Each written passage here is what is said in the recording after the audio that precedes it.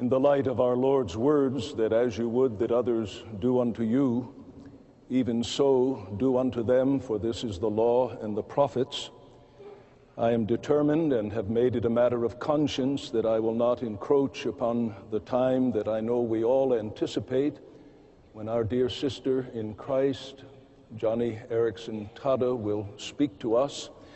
And so I must forego many things I would like to say.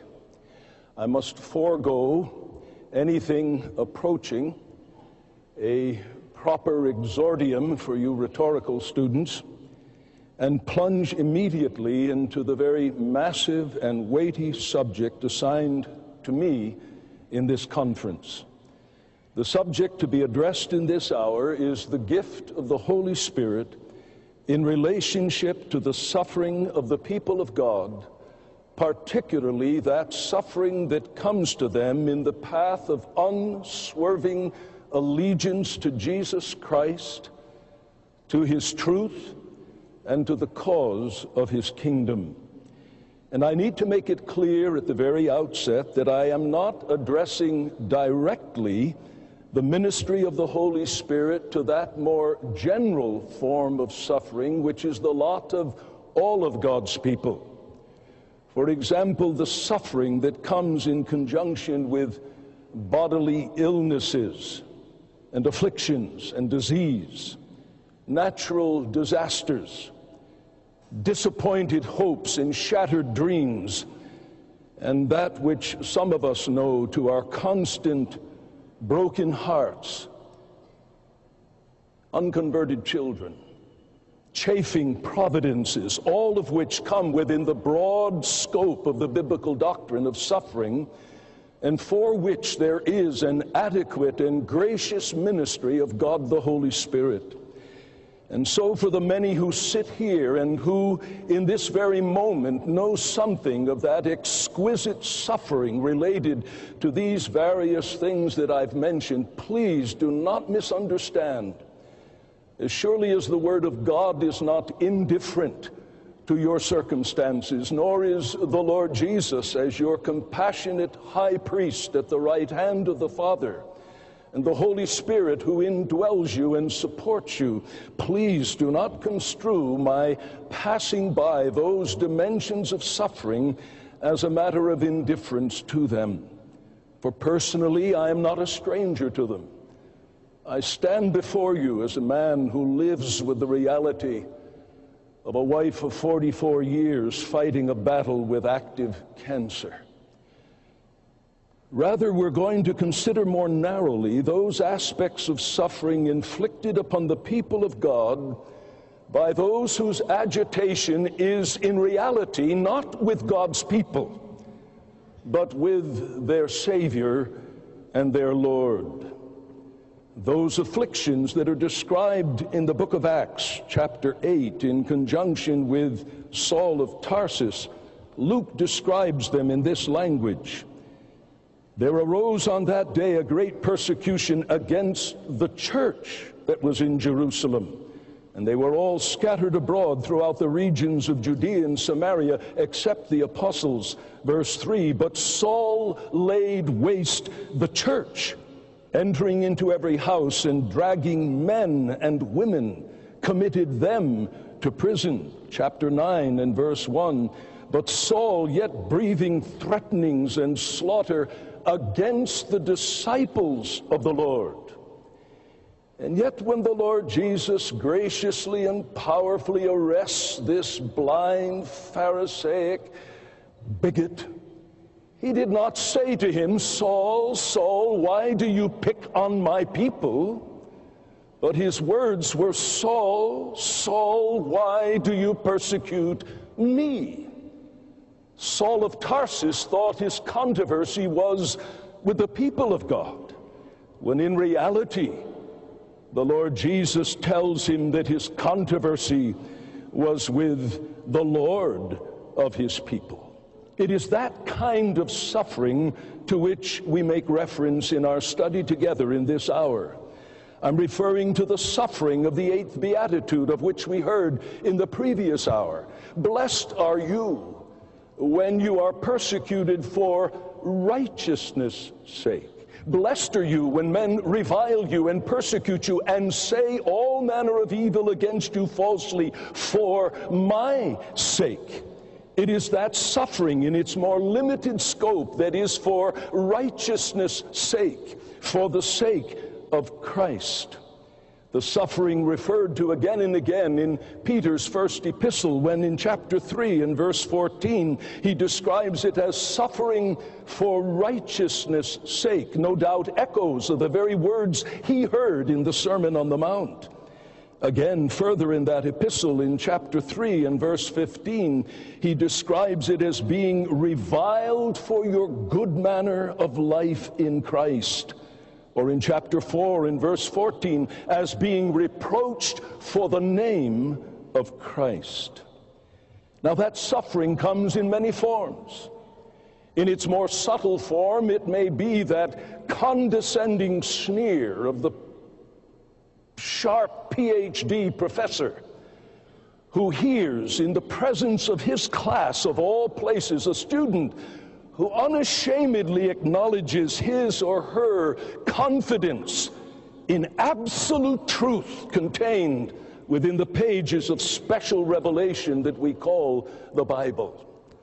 Or it may be the forfeited promotion by that diligent, earnest young Christian executive who will not compromise in matters pertaining to the law of his God and is bypassed for promotion after promotion, a suffering for righteousness' sake.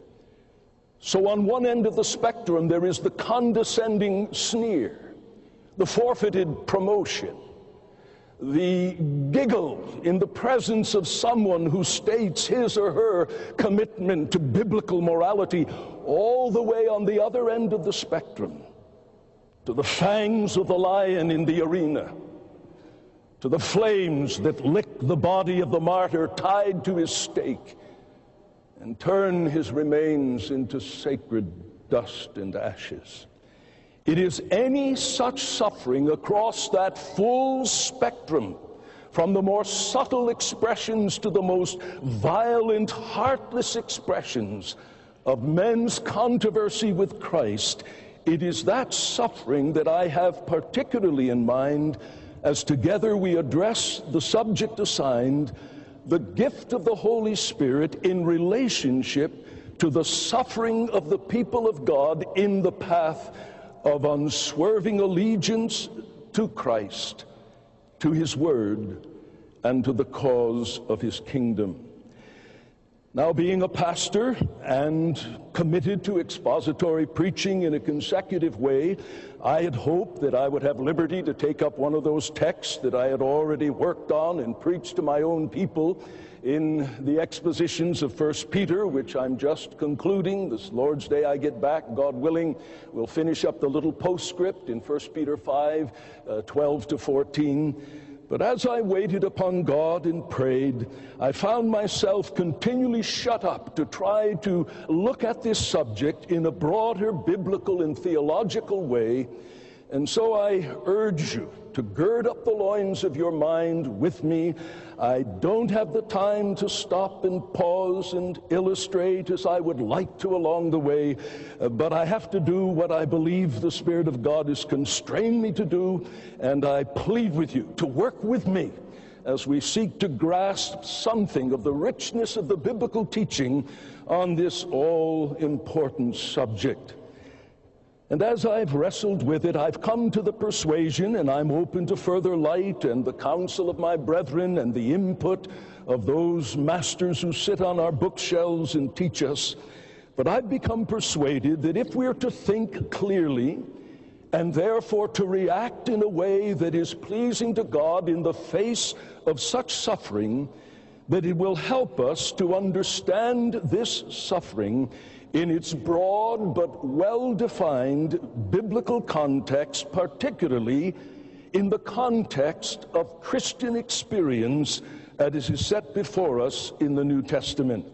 And I want us to begin by seeking to grasp three foundational biblical perspectives that form, as it were, the tapestry of the biblical subject of suffering for the sake of Christ. And the first is this: to be a real Christian, to be a Christian in something other than name and external appearance, to be a real Christian is to be united to the Lord Jesus Christ by a Spirit-given faith. That's the first principle. The foundational biblical perspective to a biblical grasp on the doctrine of suffering, or a grasp upon the biblical doctrine of suffering, is to understand that to be a real Christian is to be united to the Lord Jesus Christ by a Spirit-given faith. Now, by the phrase united to the Lord Jesus Christ, I am simply attempting to give a slightly expanded rendering of what is the most fundamental and crucial prepositional phrase in all of the Bible. And it is the phrase, in Christ. In Him. In whom. And some have taken the time to count the uses of that phrase in the New Testament, particularly in the Pauline corpus, and they tell us that there are at least 150 to 160 uses of the little phrase, in Christ, in Him, in whom. And it is not unique to the Pauline corpus. In the Johannine epistles, we find it again and again, and Peter closes his epistle with the words that the peace of God is to be unto all that are in Christ. They are the closing words of Peter's epistle, so that that epistle comes to real Christians insofar as they are in Christ, in union with Christ. As Dr. Ferguson has reminded us in his very helpful book on the Holy Spirit, the phrase, and now I quote him, the phrase in Christ summarizes all that it means to be a Christian, and indeed is used as a virtual synonym for Christian, end quote. He then goes on to cite some of the texts that make this evident. 2 Corinthians 12:2, where Paul says, I know a man in Christ. That is, I know a man who is a true Christian, speaking, of course, of himself. And in Romans 16 and verse 7, Paul refers to Andronicus and Junius as my relatives who were in Christ before me. Now, while the Scriptures clearly teach that there is a pre-temporal union with Christ, a union in that marvelous and wonderful disposition and choice of God when He chose us in Christ before the foundation of the world, there is a pre-temporal union with Christ taught in Scripture. And Scripture also teaches that there is a union with Christ when He unites Himself to our humanity in Mary's womb. And as our head and representative in His unique redemptive acts accomplishes redemption once for all of His people who were not only in Him in the Father's eternal choice, but in Him in His once-for-all accomplishment of redemption. But the Scriptures teach us that there is a vital, living union with Christ that is not experienced until we are personally, existentially, within the boundaries of the stuff that makes you, you, and me, are united to the Lord Jesus Christ. Now, I trust that I am not mistaken in assuming in this context that the vast majority of you are convinced that that faith, which from the human perspective unites us to Christ, is not some inherently possessed capacity that the sinner decides to use in order to get right with God by being united to Christ. I trust All of you here, if not persuaded, are at least seriously considering the teaching of Scripture that given what man is in Adam, blind, dead, at enmity with God, his ears deaf to the call of God, blinded to the glory of God reflected in the face of Christ in the gospel, that until God does an internal work described in different ways in the Scriptures and given different terms by the theologians, but that work is such that the very faith by which the sinner in the nakedness of his need lays hold of Christ in the plenitude of his grace, lays hold of him in the perfection of his work, and in the glory of his person, that faith is indeed the gift of God. So that the apostle, without any scruples, can say to the Philippians in Philippians 1:29, "For to you it has been given, charizo, it has been granted as the donation of grace, not only to believe into him, but also to suffer for his sake." It has been given to believe into Christ. It has been given to believe into Christ. Now, think with me.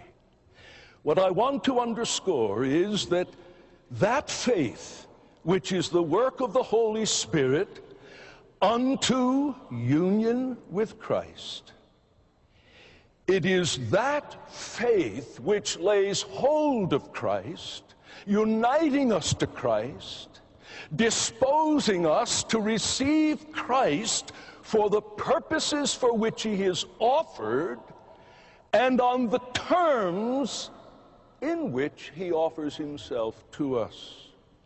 How is he offered to us? In the great indicatives of the gospel. He is offered to us as a mighty, as a willing, and as an able Savior from sin and its consequences. You shall call his name Jesus, for he shall save his people, apo, away from their sins. The consequences of sin, yes. The damnation which sin deserves, yes. But away from their sins, the defilement and the pollution, yes. From the tyranny and the bondage and the practice, yes. He is Jesus who saves from sin. And he is offered to us freely, sincerely in the gospel. And as he offers himself to us, the gracious indicative is followed by God's gracious imperative. He commands all men everywhere to repent. This is his commandment, that you believe on the name of his Son. The trembling jailer cries out, "Sirs, what must I do to be saved?" And Paul has no scruples to say, "Believe on the Lord Jesus Christ, and you shall be saved." But now, picture the Lord Jesus standing before us. In the picture we are given to him in Matthew chapter 11. Wonderful words often used in evangelistic preaching against the backdrop of the religious tyranny of the religious experts of whom we heard in the previous hour, who had no appreciation of grace and truncated the demands of the law, and in place of God's yoke, which is easy, strapped on burdens that none could bear and for which they did not lift a finger to bear, Jesus said. And he stands before such people and says, "Come, come unto me. Come unto me." An adverb used in an imperative mode, dute. Come unto me, all you that labor and are heavy laden, and I will give you rest. But he doesn't stop there. You Greek students, two aorist imperatives with all of their intensity follow. Take my yoke upon you and learn of me, for I am meek and lowly of heart, and you shall find rest to your souls. You see how that wonderful gospel overture is bounded. Come, all you that labor and are heavy laden. And it ends with the promise of rest. But in between the initial come to be relieved of that crushing burden are the gracious imperatives: take my yoke and learn of me. And surely it is no stretching of the whole thrust of that invitation to see that in principle Jesus is saying, I stand before you in my threefold office as prophet, priest, and king. As priest, I enter in to take the burden. I'm on my way to a place of rejection. I'm on my way to Golgotha, when all the billows of my Father's wrath will be emptied upon me. Come, all you that labor and are heavy laden, take my yoke. In coming, relinquish the wretched tyranny of being your own little God. Relinquish being in the God business, running your life by your own desires, driven by your own passions to be somebody, to have something, to enjoy things. Get out of the God business. I, the incarnate God, have rights of government over all who come under the canopy of my grace. Take my yoke upon you and learn of me. Give up your silly notions, thinking that your little pea brain, defiled by sin and riddled with ignorance, can understand ultimate issues and know how to please God and how to serve God. Come, take and learn. And don't be fearful. I am meek and lowly of heart.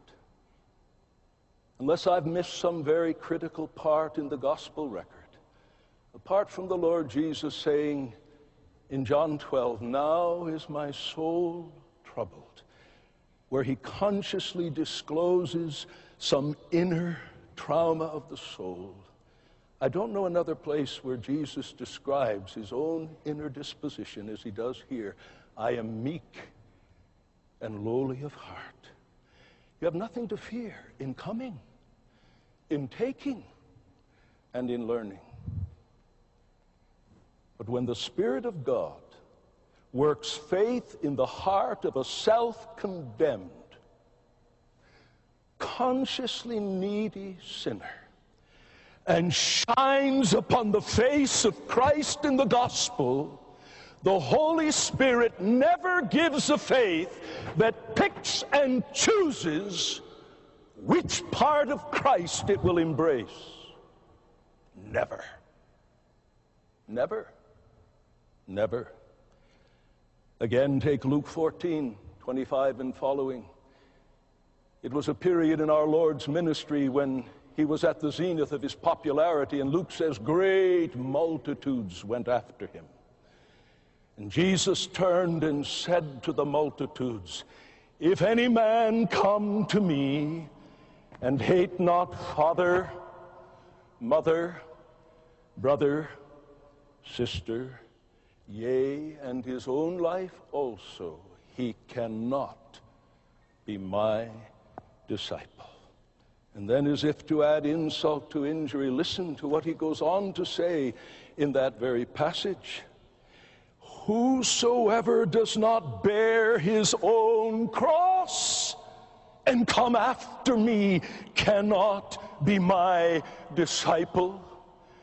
And unless we are prepared to stand the Bible on its head and make some fundamental distinction between a true believer and a disciple, an adherent to Christ, who has been grafted into Christ, then surely Christ has not changed the terms on which he welcomes people into the band of his true followers. And when the Spirit of God is at work in the heart of a man or woman, boy or girl, regardless of how much content there has been in the gospel proclaimed to that sinner, either in its glorious full-orbed indicatives or in the more adequate imperatives, when the Spirit of God works faith in the heart of a sinner, effecting union with Christ, the sinner comes to Christ on Christ's terms, to the ends for which Christ graciously receives sinners. That's why Jesus could say in those kingdom parables, Matthew 13 and verse 44, wherever the kingdom of God is manifested in human hearts, it is like this. Hear his words.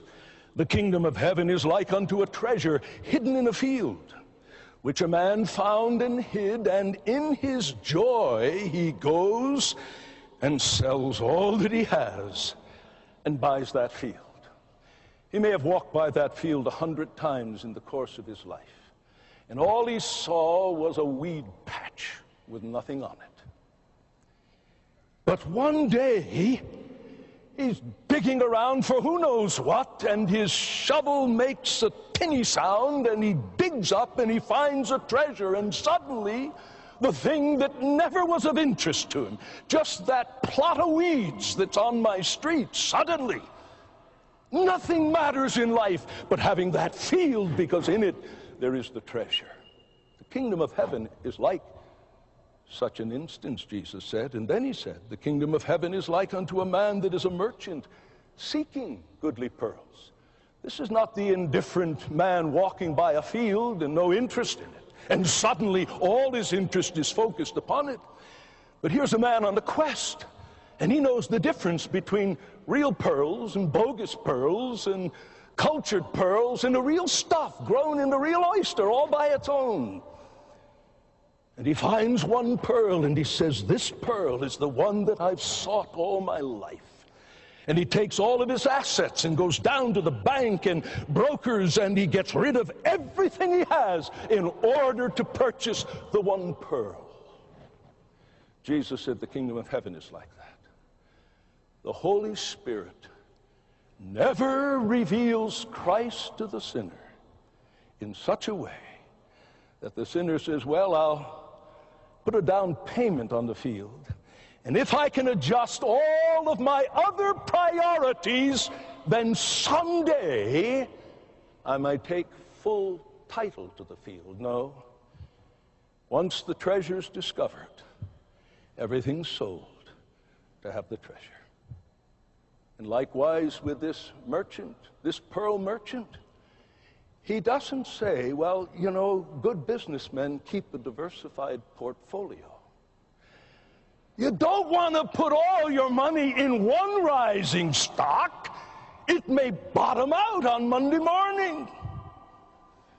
Jesus said, and may God help us to have no controversy with Jesus. Jesus said, this is what the kingdom of heaven is like. And whether it's the case of the person who's indifferent to his spiritual state, who's had little acquaintance with the truths of special revelation, and God is pleased to cause him to walk upon a field and to stick, as it were, the point of the shovel of his bustling through life to strike the treasure, or whether it's like some of us, put together in our mother's wombs with a sensitive temperament and conscience, and surrounded with the light of special revelation in precept and in example in a Christian home, and there is a yearning, and there is a seeking, and a reaching out. It matters not, across the full spectrum of the psychical, emotional, internal process by which the Spirit of God, whose ways are like the wind, brings the elect to Christ at the end of the day, when they are united to Christ by faith, with a faith that is the gift of God.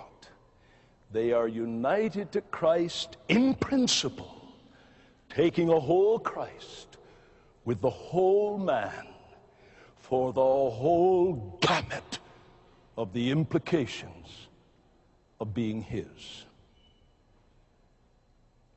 To be a real Christian, then, and you'll never understand the New Testament doctrine of suffering for Christ. To be a real Christian, then, is to be united to Jesus Christ in a Spirit-given faith. Do you see, wherever that occurs, the very seed of martyrdom is buried deeply in every act of saving faith. Think of that.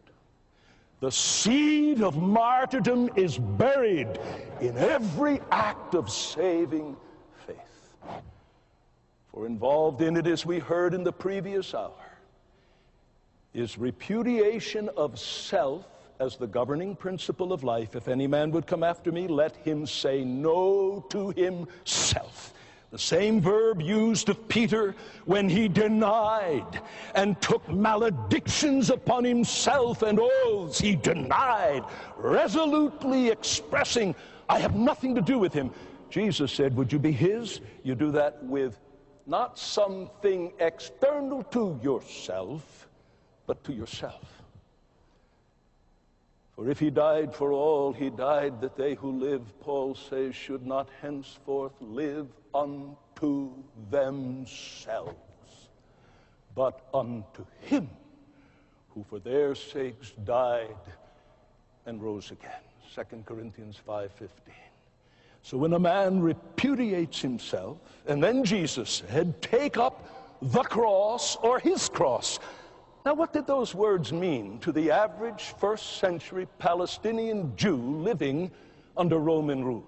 When you said cross, you did not think of that lovely wooden structure at the pinnacle of a Christian church, or that gold thing worn around the neck, or what I call evangelical icons, marketed special kinds of crosses.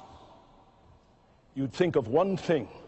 When you saw a cross, you saw a man who was utterly, thoroughly, irreversibly rejected by society, stripped of every last vestige of human dignity, who had no plans of his own. He didn't say to his buddy with a cross on his back, hey, Henry, see you tomorrow morning, we'll go fishing down by the lake. That's a quote from old Tozer. He just popped into my head. A man with a cross on his back is going to die. His plans, no matter how well laid they have been, for the next week and for the next summer's vacation and for retirement, they are done, finished, over with. He takes up a cross, and only then are we prepared to follow him. If any man will to come after me, deny himself, take up the cross, and follow me. You say, but Pastor Martin, that means it's all over. You lose your life. Jesus says, you've got it. For he that would save his life shall lose it. But he that will lose his life for my sake and the gospel's, the same shall save it. And my dear friends, this is not some advanced, super level version of the gospel. It is of the very essence of an experiential grasp upon Christ as he is offered in the gospel. Now do you begin to see why it's so crucial to start at that very elementary level if we're going to understand why the New Testament assumes that there will be suffering for righteousness' sake, suffering for Christ's sake. And it doesn't say with a parenthesis, except in affluent Western or American and British culture where the gospel has exerted a leavening influence in past generations, in which case there is a lower standard. No, it isn't found in my Bible, and to the peril of your soul you write it in as parentheses in these passages that we've considered. Could it be that the primary cause of the absence of more patent suffering for righteousness' sake in our country is because the effects of a shallow, truncated view of the nature of true conversion has come home to roost? And we can sit here in this conference, and I don't mean to be nasty. I've prayed, God help me to be like Stephen, that I will speak with biblical wisdom and with Christ-like grace. But I ask you, in the theater of your own conscience, could it be that without trying to be nasty and without trying to be right-angled where we don't need to be and to be an irritant in order to just get some satisfaction of a persecution complex, but could it be that the reason there's such a peaceful coexistence with so many professing Christians in our country and a society that in a very real sense is showing up Sodom and Gomorrah, and there seems to be so little day by day collision? Could it be that there is no real union with Christ? To be a real Christian is to be united to Christ in a Spirit-given faith. Second principle, and I may only get the three principles, and people, you'll have to forgive me. I've never preached this in this way before. I'm being constrained to address it. Be patient with me. The second principle. If to be a real Christian is to be united to Christ in a Spirit-given faith, then, here's our second principle, to be united to the Lord Jesus Christ by a Spirit-given faith is to be a recipient of the gift of the Holy Spirit. Let me give it to you again. To be united to the Lord Jesus Christ in a Spirit-given faith is to be a recipient of the gift of the Spirit, not as a work of the Spirit subsequent to conversion, subsequent to passing from the state of wrath into a state of grace, but concurrent with the work of the Spirit that is unto faith. The Bible teaches there is the gift of the Spirit to faith. The work of the Spirit unto faith, the gift of the Spirit to faith. Two pivotal texts. There are more, but two pivotal texts. Galatians chapter 3. In Galatians chapter 3, where Paul is with white-hot passion defending the truth of a salvation that comes to us by grace alone, in Christ alone, received by faith alone. And he not only sets up this dichotomy between faith and works, but between flesh and spirit, because, as Dr. Ferguson underscored in the previous hour, it's where the gospel of grace suffuses the heart that there the Spirit produces Christ-likeness, even the ability to love one's enemies.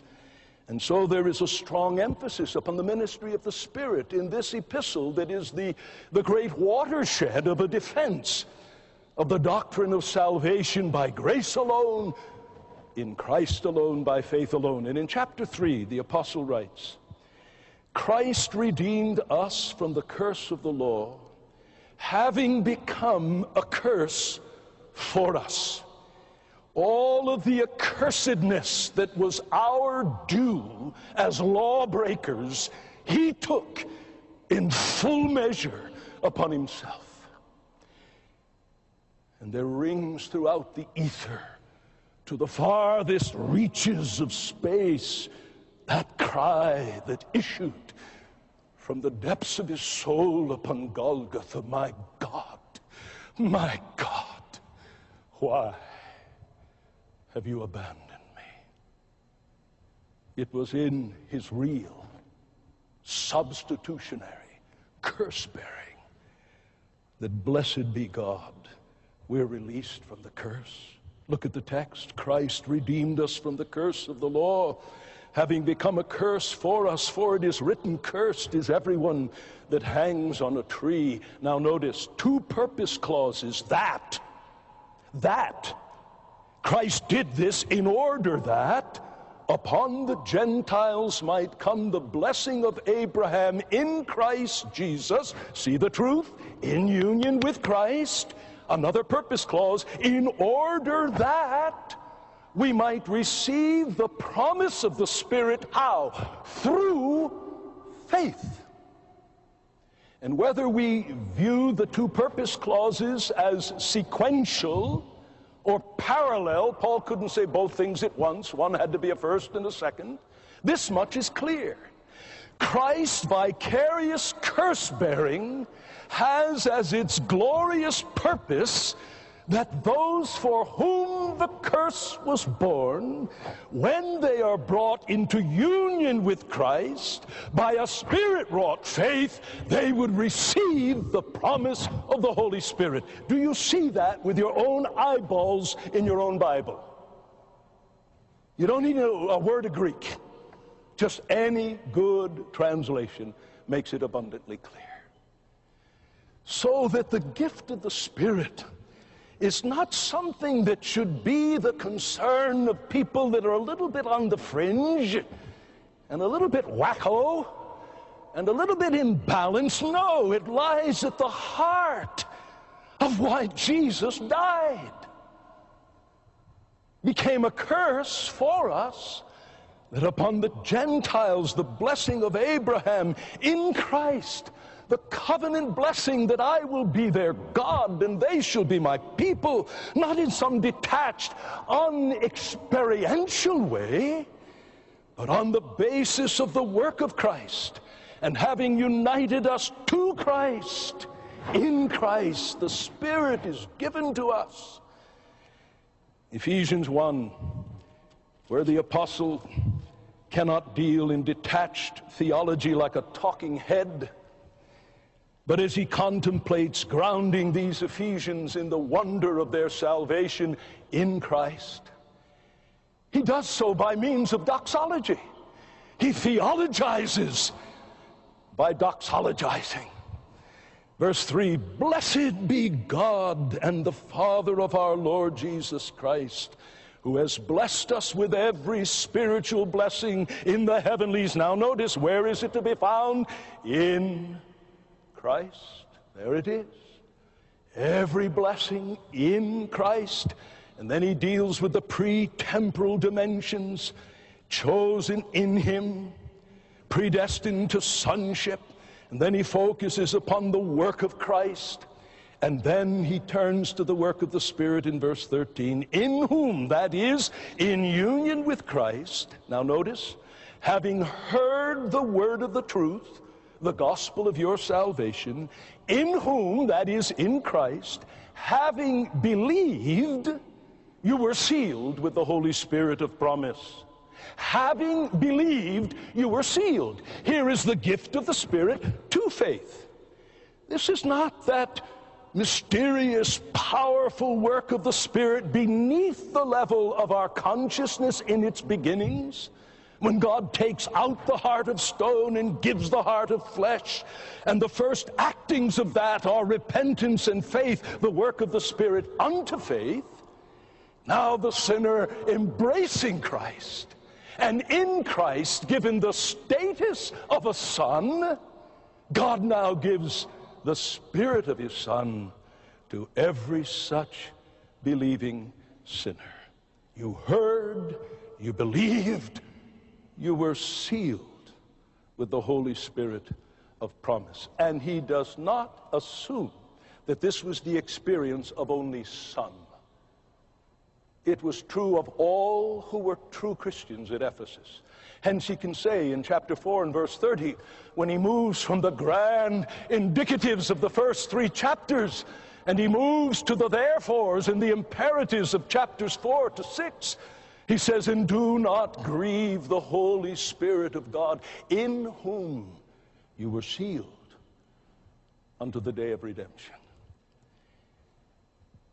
Now, this is why when we come to such passages as Romans chapter 8, we should not be surprised that to receive the Spirit and to receive Christ are used interchangeably in the language of the apostle. Romans chapter 8, look at the language very quickly. Verse 9, you are not in the flesh, but in the Spirit, if so be that the Spirit of God dwells in you. But if any man have not the Spirit of Christ, he is none of his. And if Christ is in you, Spirit of God, Spirit of Christ, Christ is in you.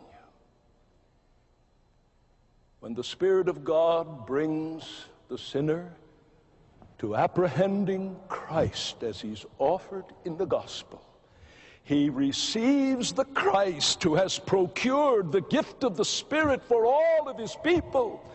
And in being incorporated into Christ, all who are united to Christ by a Spirit-given faith are the recipients of the gift of the Spirit. Therefore, on the day of Pentecost, when Peter's preaching, and again, it's easy to take pot shots, and I don't want to indulge in that kind of pulpit carnality. I believe there are sincere, Christ-loving people with a passion to reach our generation who, because of a number of factors, have been sucked into the whole concept of a user-friendly message and climate. And I don't want to take cheap shots. But my brothers and sisters, to the law and to the testimony, if they speak not according to this word, it is because there is no light in them. Isaiah 8:20. And when Peter stands on the day of Pentecost with his point of contact being that he overhears people saying, these people are smashing drunk. That's why they're speaking in all of these dialects and languages that are not their native language. And Peter says, you got it all wrong, folks. Too early in the morning. It's only 9 o'clock in the morning. They're not drunk with wine, but this is that. And by expository evangelism, opening up passages of the Old Testament, he brings them clean through to where he shows that what was happening there in Jerusalem on the day of Pentecost was the validation that the very Jesus who with their hands they took and handed over to the Roman authorities, so that Peter says it was your hands that crucified him. The Roman soldiers were just your tools. Now you talk about a user-friendly message. You tell people the first time they come to hear you preach, you're murderers of Messiah, and his blood is dripping from your hands. And what happens? It says they were cut to the heart. This Jesus, God's made him Lord in Christ. He has given him his official coronation as the Messianic King. And now he has shed forth this which you see and hear. This is the validation that he's everything he claimed to be. The very one you crucified. And then without any psychological manipulation, a hand on the shoulder, coaching them what to pray, they cry out, what do we do? What does Peter say in Acts 2:38? Repent and be baptized, every one of you, in the name of Jesus Christ, unto the remission of your sins, and you shall receive the gift of the Holy Spirit. For the promise, what promise? The gift of the Spirit to every penitent, believing sinner whose faith brings into such an attachment to Christ that they're willing right there in Jerusalem, where they put Jesus to death, to publicly declare, I'm one of his. People say faith isn't mentioned. What Peter is saying, yes, repent, and in that context, demanding baptism meant repent of your sin, of all that produced it, your blindness, your dead works, your own notions of who Christ should be and how he should come. Turn from the whole shebang. Lay hold of Christ and be prepared to be identified with him as one of his. Join us who form now his living temple. Come, be new stones in this temple. Come and be identified with Jesus of Nazareth as Messiah King. And in that coming there will be remission of sin. And all that we've received from the Messianic King will be yours in Christ. You shall receive the gift of the Spirit. And it's very interesting, and this may help you. Some of you who may be sitting here and struggling with some of the classic charismatic teaching, and there is classic charismatic teaching. Don't dismiss it as all a bunch of nonsense. There's some serious scholars and devout saints. I'm not one of them, but there are some. When it says they that received his word were baptized, and there were added unto them in the same day 3,000 souls, how do we know they got the gift of the Spirit? No mention of tongues, no mention of prophecies. It says, and these all continued steadfastly in the apostles' doctrine, fellowship, the breaking the bread, and prayers. Pentecost, in many respects, was as much a once-for-all redemptive event as Golgotha and Joseph's empty tomb. And they received the Spirit, who now, as the Spirit of truth, gives them a passion for truth. So they attach themselves to the apostles' teaching, for Jesus had promised that by the same Spirit those apostles would be led into all truth. And so the Spirit who's leading the apostles into truth bears witness in the heart of all whom he dwells that we're now attached to the truth of Jesus as it is mediated through the apostles. They continue steadfastly in the apostles' doctrine and in fellowship, koinonia, shared life, shared life. Christ has incorporated this man into himself, and I'm incorporated into him. Then we've got a bond deeper than our Jewish blood. We have a blood-bought bond, and we love our own, and we want to be with them to nurture and share with them fellowship. The breaking of bread, most likely a reference to the supper of remembrance, tracing back again and again all their newfound blessings as they flow out from Christ. And in the prayers. For when the Spirit is given, he is given as the Spirit of adoption. Galatians 4, verse 6. Because you are sons, he has sent forth the Spirit of his Son into our hearts, crying, Abba, Father. The Spirit does not cry apart from us. The best commentary on that text is Romans 8. In verse 15, we have not received the spirit of bondage again to fear, but the spirit of adoption whereby we cry, Abba, Father. And that Spirit who is given as the donation of the exalted and risen Christ, he gives the filial disposition that the very God before whom we tremble, we now call him Father. Not in a cheeky way, but we see that in the vicarious wrath-bearing of the Lord Jesus, God can be both just and not only the justifier of him who believes in Jesus, but the adopter. He can take us into his family. And when on the basis of the work of Christ he gives us the status of sons, he says that's not enough. I don't want them going around just having a slip of paper saying they're my sons and daughters. I want them to know it and to feel it and to enjoy it. I give the Spirit of my Son, enable them to cry, Abba, Father. And my time is gone. And I've only gotten two of the principles. But I determined that I would seek to preach out the things that have gripped me. Let me close on this note: that he never gives the spirit of adoption, enabling us to enjoy the filial access to our God, without at the same time stamping us with the image of his Son. And try to get hold of this principle. I patchwork here, trying to throw out two-thirds of what I had hoped to say unrealistically. The Holy Spirit in us is the executor of the purposes of the Godhead in our salvation. You got that? He works out in us what was purposed for us in eternity, purchased for us in the space-time redemptive acts of Jesus, and now continually sought for us by the ongoing intercession of Jesus. Don't limit his work to what happened in Palestine 200 years ago. He ever lives, and because he lives, he's able to save to the uttermost. But it's the Holy Spirit dwelling in us as the very presence of Christ, who is the executor of the divine purpose. And what is that purpose? Whom he did foreknow, he did predestinate to be what?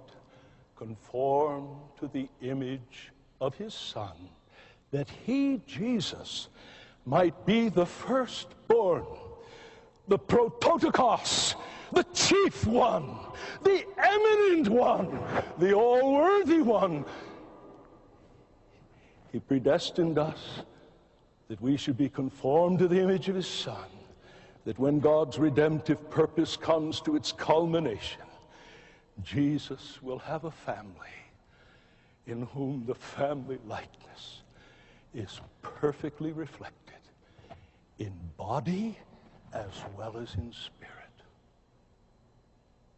Now you think about that and say, what in the world does that have to do with suffering? I think the answer is clear. And if it's not clear, read the last part of John 15 and the early verses of John 16. Because we become, and I say it reverently, little Christs in the world that put him to death. And he said, if they've hated me, know that they'll hate you. And if they hate you, know that they hated me before they hated you. And therefore, the Christian, in faith union to Christ, and by the work of the Spirit, 2 Corinthians 3:18, continually transformed into that image from one stage of glory to another, while the Spirit of God uses that Christ one, as we heard in the previous hour, manifesting the disposition of Christ to one's enemies. And the Spirit of God owns that in some and makes Christ attractive in those who are like him. The more his people are like him, the more it will precipitate the hatred of that world that put him to death and would kill him if they could get their hands on him today. You see, that's why the New Testament assumes this kind of suffering is the lot of all God's people. Acts 14:22. What was the comfort they gave to the new disciples? They exhorted them, comforted them, saying that through much tribulation we must, that little particle of necessity, we must enter the kingdom. Much tribulation on our way to the kingdom. Romans 8:16. Take the if clause at the end of the verse. The Spirit himself bears witness with our spirits that we are the sons, the children of God. And if children, then heirs, heirs of God, and joint heirs with Christ. If so be that we, there's no with him, it's suffer with. It's the word suffer with the prefix with, soon. If we jointly suffer in order that we may be jointly glorified. For you see what the Spirit of God does with us, my dear brothers and sisters, when he applies the redemption procured by Jesus in the path of suffering that led to glory. Everyone in whom that salvation comes as the gracious gift of God is planted in the same path in the application of salvation that Jesus, the author and the finisher of salvation, walked. His sufferings preceded his glory. And your sufferings and mine, if we're united to him, are an indispensable element of true Christian experience. And the little I know of it, I can testify as my last word. Never is Jesus more precious than when you can say, I want to know him in the koinonia, the fellowship of his sufferings. Rejection, slander, misunderstanding, bitter to the soul. But when they take us into the experiential communion of Christ, then you understand Paul's prayer. Now let us pray, and please, brethren, in the light of these sobering things, if God's ministered to your heart, express your gratitude by giving thanks in your heart. Say an amen when I conclude in prayer, but it just may be my hypersensitivity, but my spirit would be grieved if you clapped. I can't help but believe that's directed to me, and that's the last thing I want. So let's pray. Our Father, we thank you that you take our fumblings, our pathetic efforts to try to begin to explore the wonders of your grace. And to the extent that we have rightly handled your word and set out these broad perspectives, may your Spirit be our inward teacher, and may he work mightily for those, our Father, who have reason to question if the Holy Spirit has ever stripped them, ever brought them broken, naked, no conditions, bowed down in humiliation and yet in wonder, laying hold of Christ. Oh God, deal with such and give them no rest till they know that they are in Christ, and in Christ have been given the gift of the Spirit, and therefore are marked for suffering, and in the Spirit's grace strengthened to suffer. We pray for your people. Our Father, help us. We grieve, we mourn that there's so much about us that is so unlike your Son. Have mercy upon us. Stir us up that we may use every means in utter reliance upon your grace, that the work of conforming us to the Lord Jesus may in each of our lives be intensified. And oh God, help us, as that will no doubt raise the ire of a Christ-hating world. Enable us to do what we heard in the previous hour, in fellowship and communion with Jesus, to be able to love our enemies, to do them good as you do good to them. Hear us, we plead in Jesus' name. Amen.